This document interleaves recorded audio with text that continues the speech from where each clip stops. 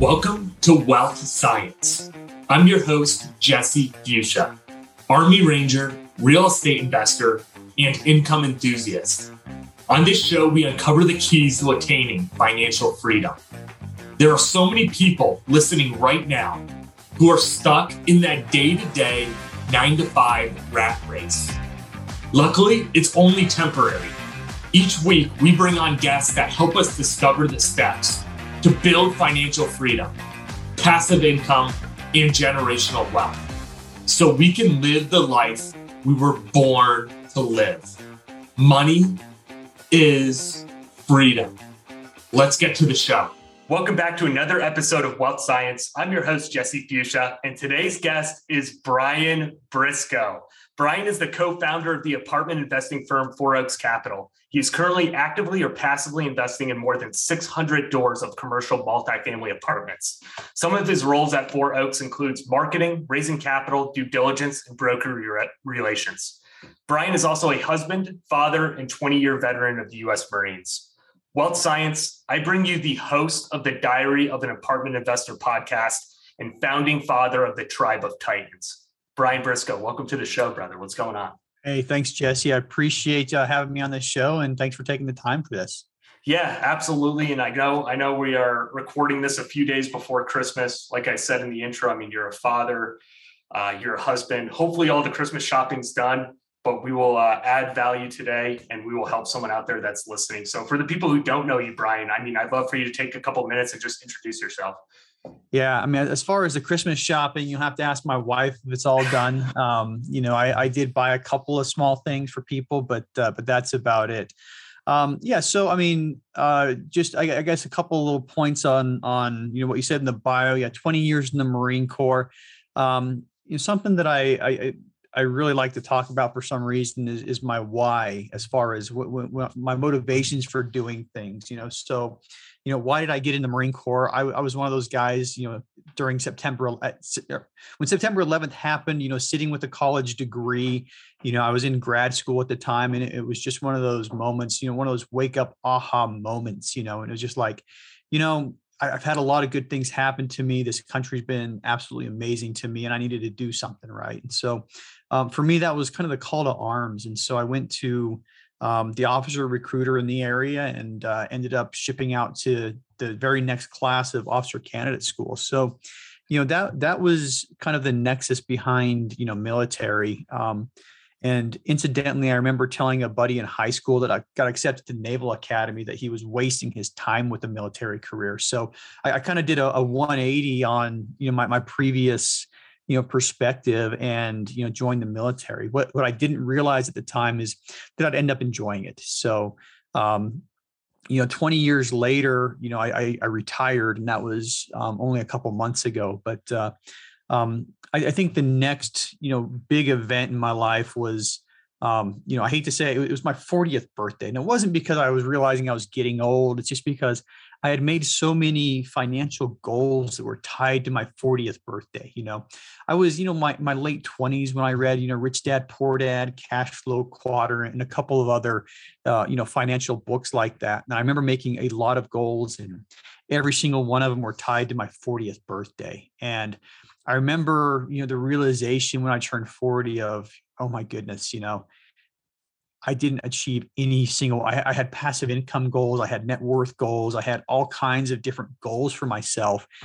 And I realized I didn't achieve any of them. And so for me, that was another big wake up moment. It was like, I did okay. I had, a handful of single family single family homes that I was renting out. I had some money invested in, both, my, retirement plan, the military thrift savings plan. I had some money in a, personal investment account, but, nowhere near the goals that I had set for myself. And so that was my next big wake up moment. And I realized I need to start kicking things in high gear. I was 40, wasn't getting any younger. And so in the last 5 years, I've made it, my goal to really improve the financial situation that we're in. And I was making a good salary, and I think what really detracted me from the goals was I was comfortable.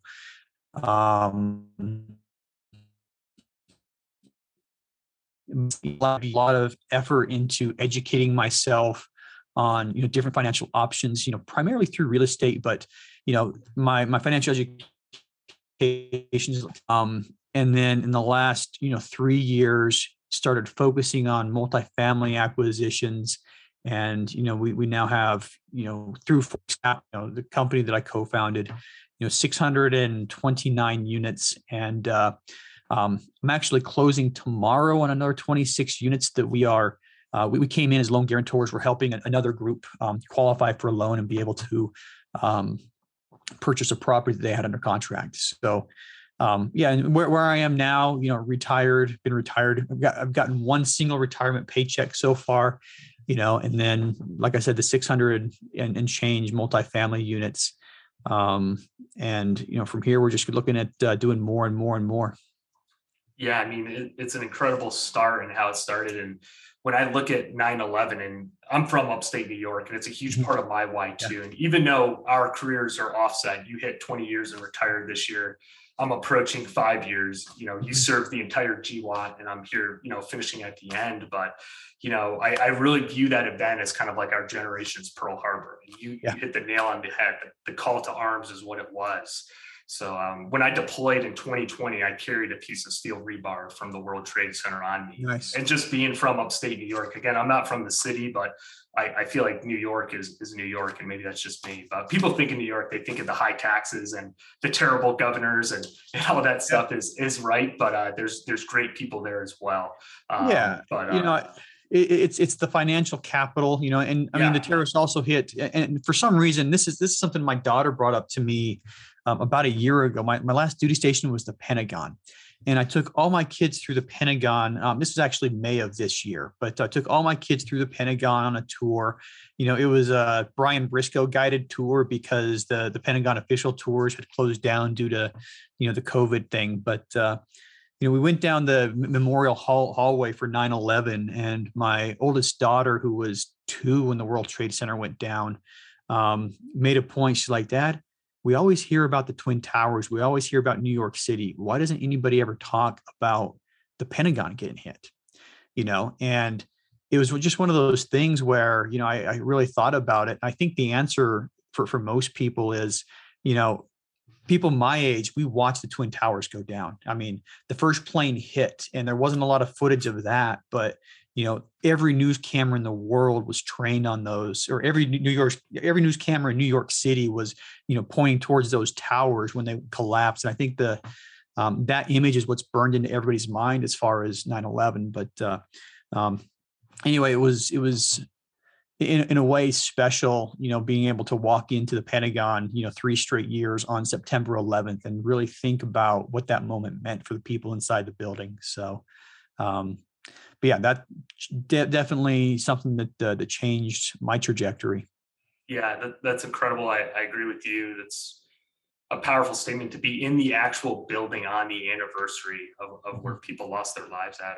I agree. And I assume there's some type of memorial. Is there a memorial there inside the Pentagon? There's one inside and there's one outside. There's a memorial chapel, which is essentially right where the plane hit. And then outside, there's also a memorial area that, the chapel has the name of everybody who lost their lives. And outside there's trees and benches and a lot of other things that, all have some sort of symbolic meaning towards the attacks.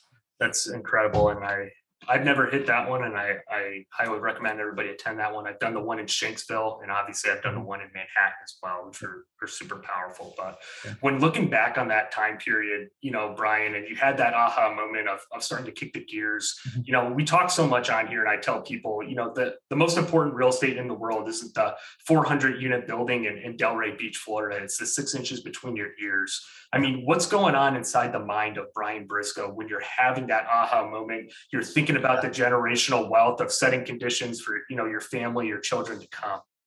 Well, fortunately or unfortunately, depending on how you look at it, that 40th birthday happened on a deployment. And, my experience with deployments, you're either so busy, you don't have time to, even go to the bathroom, or you're so bored that you have, you're looking for things to do. And this happened to be one of the deployments where I was more on the boredom side. So I started reading, and I probably read 100 different books on different real estate investment strategies, different stock market strategies, different ways um, to build your wealth. And reading through all those books, I was doing so with a kind of my future in mind, like which one of these methods do I think I can do? Which one do I want to do? Which ones do I particularly like?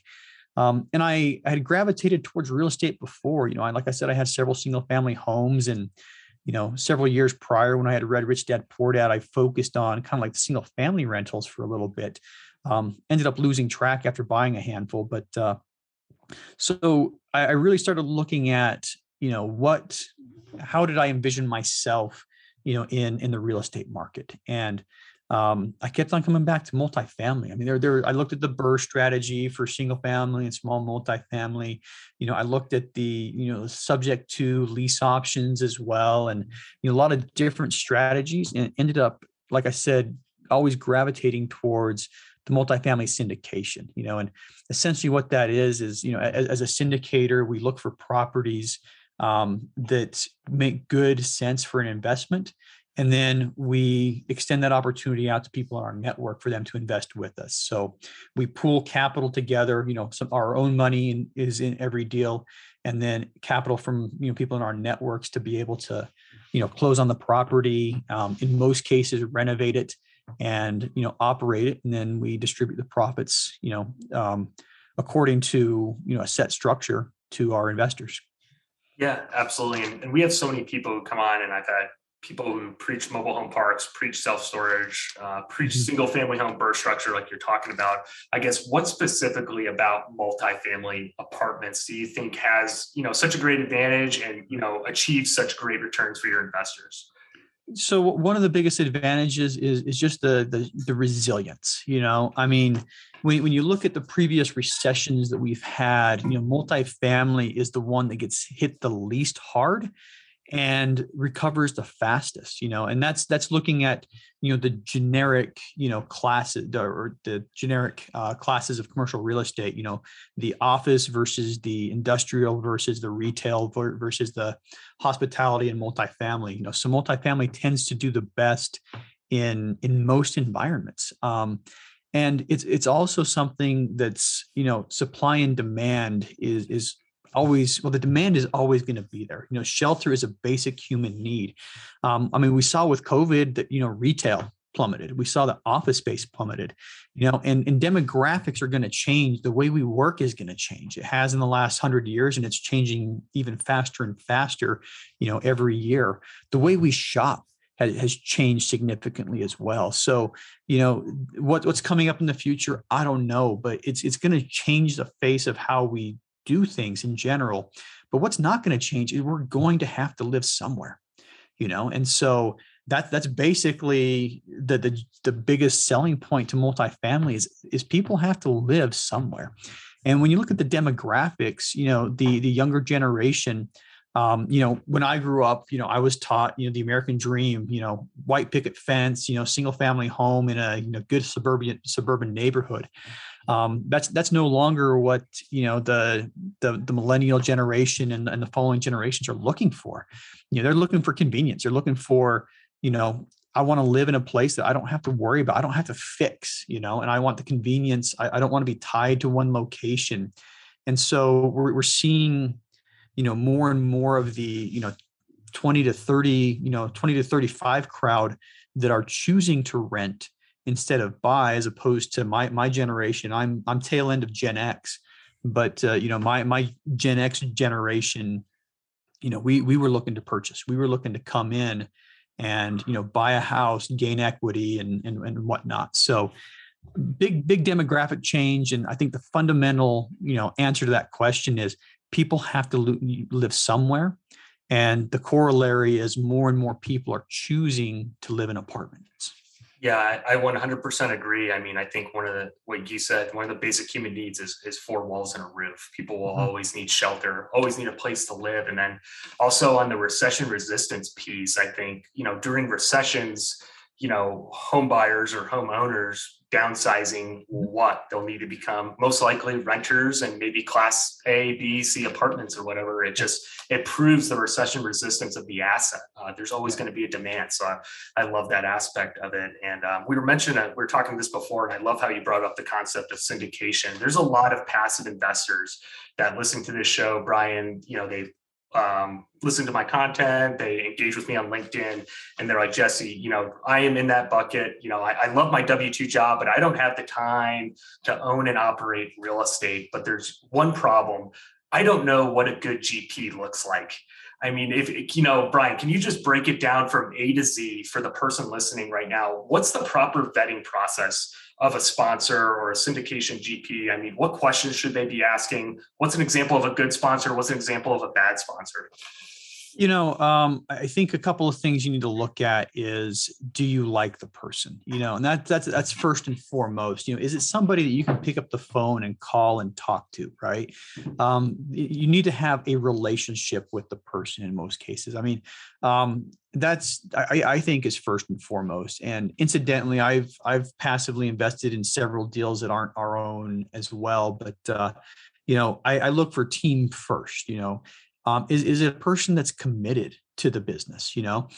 Something that, my personal philosophy, serial entrepreneurs that when you look at their history, they're doing something different every year.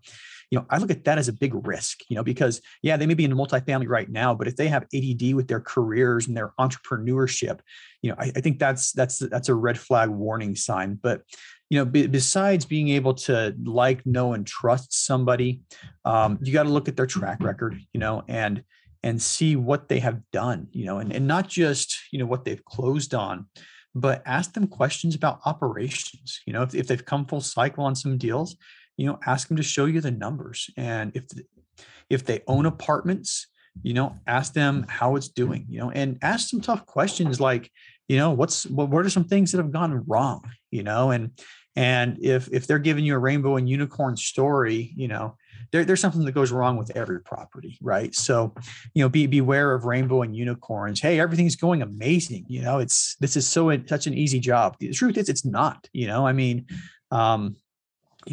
had issues. We've had a couple of fires. We've had insurance claims. We had one property where we had a shooting. We had one property where we ended up, having, the police come in and raid a drug den and things like that. But, depending on, what asset class you're buying, if you're in the C class stuff, you're going to get a lot of that type of stuff. But, I would definitely say you have to know, like, and trust them, and start looking at their track record and looking at their communications. I think one of the biggest frustrations I've heard from other passive investors is when the sponsors just aren't communicating. For example, we put out a monthly report on all of our properties, so every month, all of our investors are getting, an email saying, here's what's going on with this property. Here's how much rent we collected. Here are our operating expenses. Here are our plans for the future. Here's how many units we renovated. So that's something else you want to see, look at their sample communications if they're willing to give it, and see what's in store, and make sure that, and I guess that the final thing is to make sure that their investment philosophy aligns with yours. For example, our investment philosophy, we're doing a lot of value adds, and our philosophy is we want to maximize the returns to investors. Not everybody wants to maximize returns. Some people want long-term cash flow. Some people, have different ideas of what their investment looks like. We're not paying a lot of cash flow while we own the property, but we're going in, we're renovating, we're stabilizing, and then we're selling because we've forced a lot of appreciation. We've created a lot of value through our renovations. And so for us, most of the returns are coming, through that forced appreciation when we sell. So the last thing I would just say is make sure that the sponsors, investment, thesis aligns with yours, because if you want to, have an asset that's cash flowing for 15 years, we're not the right sponsor for you, so make sure you're finding a sponsor that has the same mentality as you do as far as investing. Yeah, I mean, so many great points, and the one I would just highlight is like the transparency or the authenticity. And I've connected with this one sponsor on LinkedIn, and we, hit it Mhm. off. And he's like, Jesse, we have a webinar tonight. Just come on and see what it's like. And they're going through the deal, and at the end, he brought up a scenario of a deal that went south in the past in his track record, and he said, but by the way, here's A, B, C, and D of how we're now mitigating that from ever happening again in our Yeah. upcoming deals and in this deal. Even though he was brutally honest, he's like, yeah, we lost this much money. It was completely unforeseen, but here's how we're mitigating that so it never happens again. I think that the people, like you said, the people who are all sunshine and rainbows, and then the people who are able to be authentically transparent Yeah. is incredible. I mean, you hit the nail on the head. There's no way that every deal has gone perfectly right, and I mean, do you have anything to add on that? I don't think there is a Oh, way. yeah, it's a headache. It really is. I mean, one property, and this is kind of as we were doing our due diligence, we were walking through every single unit, and there's one unit that has the screen door, the front door is wide open, and there are 4 kids, probably all under the age of 6, that are playing in the front room, and the house is a total mess. We're knocking on the door, we're ringing the doorbell, and there's no adults. We're scratching our head thinking, what's going on? The neighbor comes over, the neighbor has a key to the door, the neighbor walks in, and anyway, long story short, um, no adult supervision on the kids. The kid's mother was upstairs sleeping, and just anyway, fast forward 2 weeks after we close, those same kids being unsupervised threw a pillow in the oven. And it basically caught the place on fire. Fortunately, we had sprinklers there, but talking about bad things that can happen, it's one of those things where we walked away thinking, oh my gosh, I mean, kids are just like roaming around, and there's 6-month-old jam stains on the ground. But yeah, I mean, it's bad things happen all the time. Like I said, especially if you're dealing with C-class tenants, you're getting a lot of the C-class problems that come along with it. But there is some benefit to doing C-class. We talked about more people choosing to rent. A lot of your C-class tenants are not choosing to rent. They're renting because that's the only housing they can afford, which is it's a different class of tenant. There's different types of stability. They're not going anywhere. They're sticky. They're going to stay there. They're going to pay their rent because that's all they can afford. But at the same time, C-class tenants come with C-class problems. Yeah, I completely agree. And I mean, you hit the nail on the head. Some of these problems are just absolutely unforeseen. You can set all the right conditions in the world, and like you said, you guys did. I mean, the sprinklers, the fire codes were all up to date, and everything. Thank God, worked out perfect. Worked out as well as it could have. So, I'm really interested, and I'm a huge fan, Brian, of the Tribe of Titans and what you guys are doing there. Yeah. As you guys have been educating and mentoring people, what have you seen throughout your career as one of the biggest mistakes that new investors, new syndicators make? I think part of it is just having a little bit of hubris, trying to do it on your own, trying to, and maybe this was one of the mistakes that we made was, trying to, do things on our own and thinking, hey, we're 4 novices. We've never done this before, but how hard can it be? I think that's really probably the biggest mistake is how hard can it be? Other than that, I think the second biggest mistake is just there are some people that have the mentality of, kind of like the field of dreams. I'm in my 40s. So yeah, I was, I was a teenager when that movie came out, but if you build it, they will come mentality with raising capital, so if you get a property under contract and it's a good deal, you're going to be able to raise capital. The answer is no, that doesn't work. So I think the other mistake people make is not focusing on, raising capital early enough. A lot of people will put themselves into I'm a deal finder. I'm not a capital raiser. They'll put themselves into that bin and not realize that, everybody has to be raising capital all the time. And so, to sum it up, I think the second thing would be, not starting early enough at your capital raising. And it can be as simple as just talking to people, make sure everybody knows what you're doing, put some posts on social media. Hey, I'm looking for multifamily properties, things like that. Just getting the word out to people. And overall, I think those are the two biggest ones, coming in overconfident, and number two, not focusing on capital raising up front. Yeah, I absolutely agree. And I think a huge part of that capital raising piece, and Hunter Thompson talks it, Joe Furlas talks it, and you've done an incredible job at it. And that's building a thought leadership program or platform. And your podcast is incredible. It's an amazing podcast. What are some of the keys? And like when I read Hunter's book and Joe's book, they talk about the importance of it, Brian, but they don't go into like the in-depth keys of building a thought leadership platform. I mean, how have you made the Diary of an Apartment Investor so successful over this past year? What are the major impacts that it's had, and what are the keys to building a strong thought leadership platform?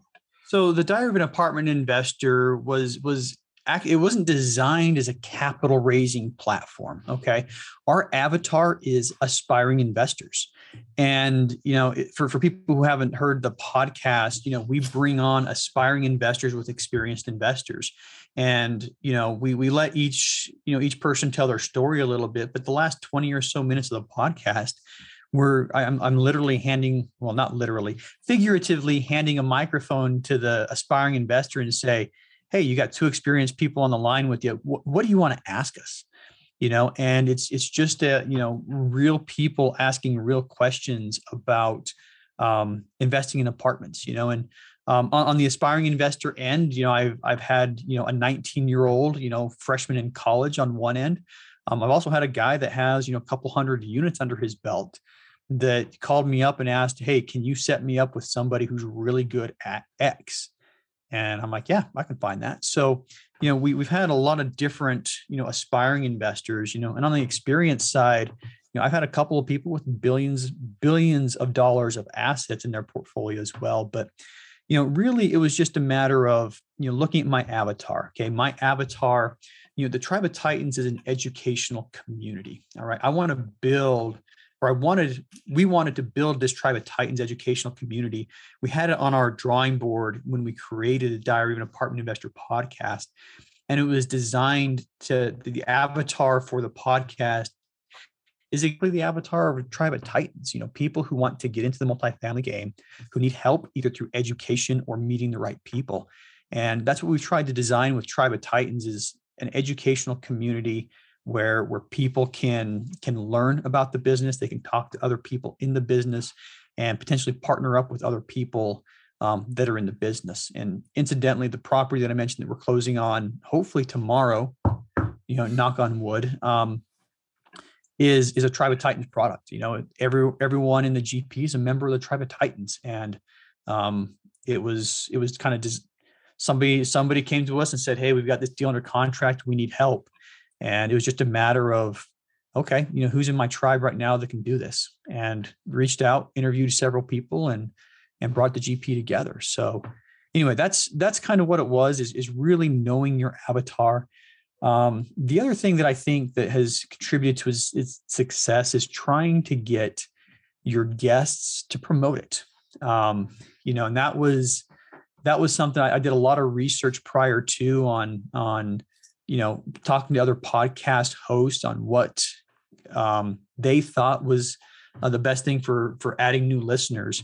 And hands down, the answer was getting your guests to promote it. And so I think for this first 6 to 8 months of my podcast, I steered clear of the big people. I didn't invite Michael Blank. I didn't invite Rod Cleef, or any of those other big people. They've been on my podcast since, but I focused on the type of people who were newer in the business, maybe weren't professional podcasters themselves, but that I figured would share it with their network, so and I think that was a big part of it as well, is trying to get the guests to share with their networks as well.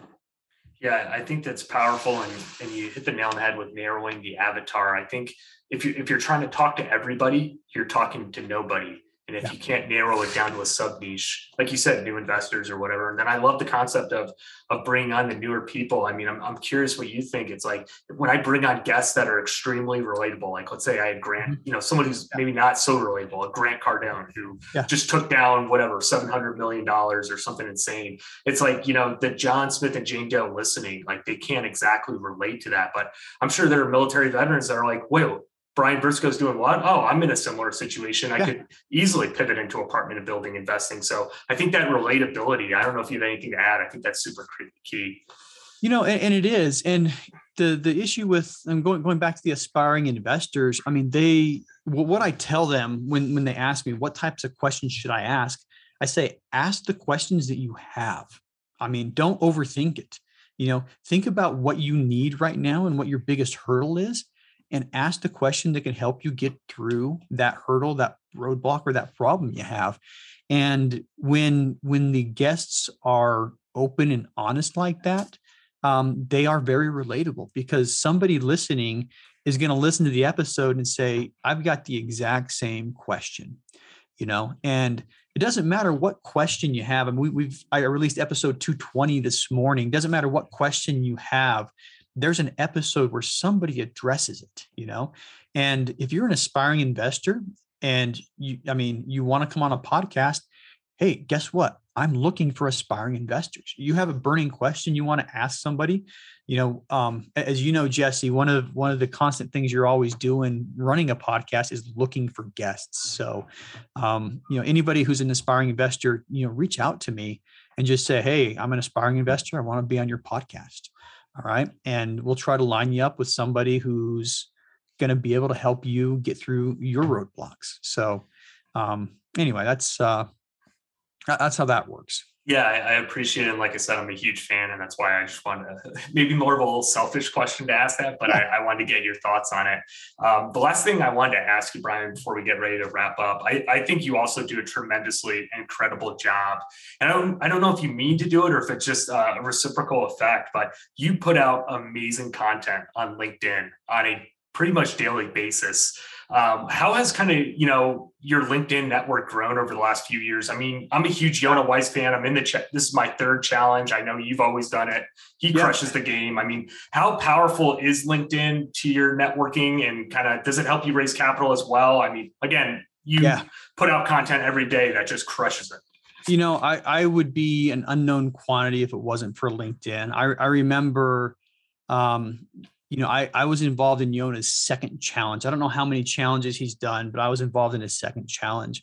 When that challenge came out, I had about 250 people in my LinkedIn connections. I wasn't on LinkedIn very often. I had just started kind of, going into LinkedIn and started, my social media campaign, but I wasn't really, I wasn't consistent, and I was just I was more of a lurker and a consumer than I was a producer. But I started realizing the value. I started realizing that, people started reaching out to me because of what I was putting in on LinkedIn. And at the time, I was in a lot of Facebook groups as well. But between LinkedIn and Facebook, I found that LinkedIn, you were able to connect, business to business with people a lot more. I think Facebook's more of a friend to friend type platform, although there are a lot of specialized groups. But basically, I just, through trial and error, learned. And I mean, Yonah's challenge, his challenge is you got to get 18 likes and 18 comments on every post.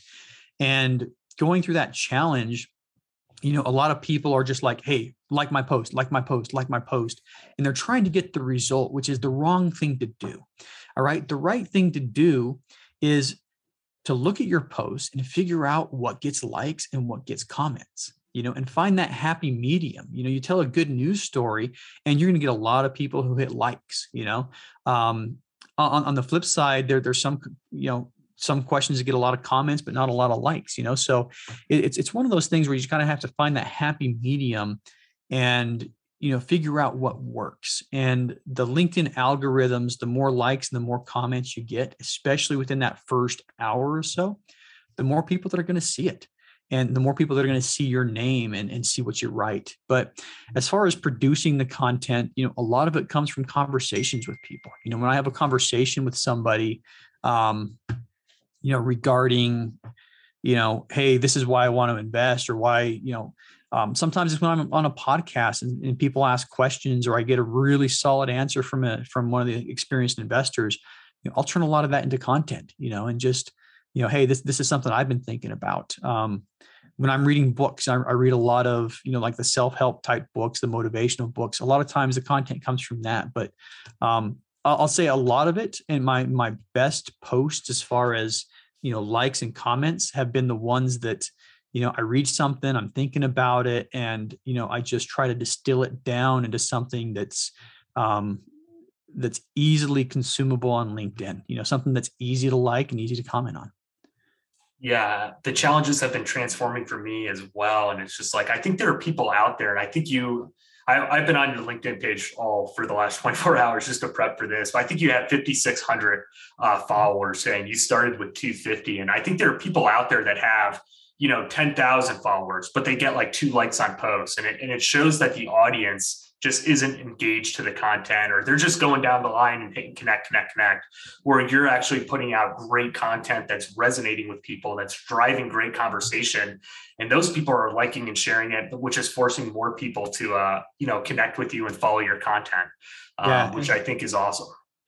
And incidentally, I have, another 235, who've sent me requests in the last couple of weeks that I haven't gotten to yet. And I do try to send everybody a personal note, which, with 235 in the queue tends to be difficult, but I try to connect with people on LinkedIn, and so, sometimes I make good connections. Sometimes, I write a personal note that never gets responded to, but I think that the biggest thing with any social media platform is it's not about the likes and the comments. All right. The likes and the comments are a means to the end.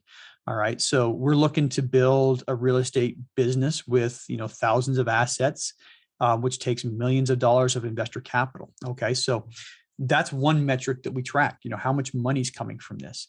We're also building an educational community. And, the best way to track that is, how many people are closing deals inside that one. So, really the likes and the comments, you just got to realize those are means to an end. And you have to have your end clearly defined, and like I said, in our case, it's dollars invested and deals closed. Yeah, I appreciate that. And again, it's, watching you as you've transformed over the last year, and the content is like, I'm totally picking Brian's brain today on his aspects, because I think it is an awesome platform where I agree with you, Facebook's maybe, or Instagram's like more friends, posting crazy videos. Like, I believe like the sophisticated investor more lives on LinkedIn, who's motivated and, excited and finds your content more intriguing. So I appreciate that. I wanted to get your thoughts on 2 last things, Brian. These are the final 2 questions of the show. We ask them to everybody before we wrap up. So I'm curious, Brian, if you could solve any problem in the world, what would it be and why? Poverty. Because I've seen it, I haven't lived it. I thought I grew up poor, because, my dad had a blue collar job and I lived in a kind of a, white collar neighborhood. But, when I was, 19 or so, I went to, spent 2 years in South America on a mission for my church, and I saw real poverty, and it's some of my deployments as well. I remember spending some time in Djibouti, and watching people dig through our dumpsters, looking for, anything that, scraps of food or whatever. But it's just something that, when I see people who are lacking, it just tears at me. So yeah, if I had a magic wand, I could cure one thing, it'd be poverty. Absolutely. I mean, deploying in 2020, when we went to the Middle East, I don't think people who have lived their entire lives inside the continental United States have a full respect for how little some people have out there. Yeah. It's people who live here and haven't left don't know how good they have it. Yeah. And like I said, I thought I grew up poor because, my parents couldn't afford to buy us a Nintendo. My parents couldn't afford cable, but, I was never hungry. I was never cold. I never, wondered, what was going to happen to me, the next day. But, I didn't realize how good I had it until I left the country. And, between, church service and military service, I've been to 40 countries, and I still come back here thinking how fortunate we are. So. Yeah, that's incredible. I appreciate that. And very last question, Brian, I know you just recently retired. You and your family, bought a beautiful home. Mm-hmm. Brian Briscoe's living the perfect life. What does it look like? I think it's just spending time with the people and in the causes that you that are important to you. Money is just, when I first watched Forrest Gump, I was astounded at his thought, money is just another thing, just one less thing to worry about. But, that's kind of my concept right now is, you need money to do things, and have stuff, but it's just one other thing. That what's really important is the people, being a positive influence in other people's lives. Yeah, I love that. And we say it on here all the time, but, wealth is so much more than some numbers in a bank account somewhere. It's, it allows us the freedom to spend time, like you said, with the people we love. But yeah. Brian, I cannot thank you enough. Today was a privilege. It was a pleasure. People, who love the show, who want to learn more about you, Brian, we've talked so much about all your platforms already. People who want to follow up after the show, though, what's the best way to get a hold of you, and what's the best way to follow up? Well, I would say reach out to me on LinkedIn, but with 235, requests sitting in the bank, I'd say that's probably, not the best way. If you want to listen to what I say, go to LinkedIn, but or look at the podcast. But my email address is brianbriscoe@fouroakscapital.com. The Tribe of Titans is probably the best place to actually get my time. With a lot of things going on, time is obviously precious, but if you want my time consistently, email me, tell me you're interested in the Tribe of Titans, and we'll get you in. Brian, I can't thank you enough again. Again, we're a couple of days here before Christmas. I know you're a huge family man, so I appreciate you taking 45 minutes to record this today. It means the world. Absolutely. And when you offered, I'm like, yep, for Jesse, anything. So thanks, Brian. I appreciate it. Thanks. Hey, thanks again for listening to the Wealth Science Podcast. Take some time to subscribe and leave us a review. It really is the basis that helps us continue to bring on amazing guests each week. We have another incredible story to share next week, and I'm certain it's going to add value to this community. Please do not hesitate to reach out if there's anything I can do to help you in your journey of attaining financial freedom. Thank you again for listening, and we will see you next week.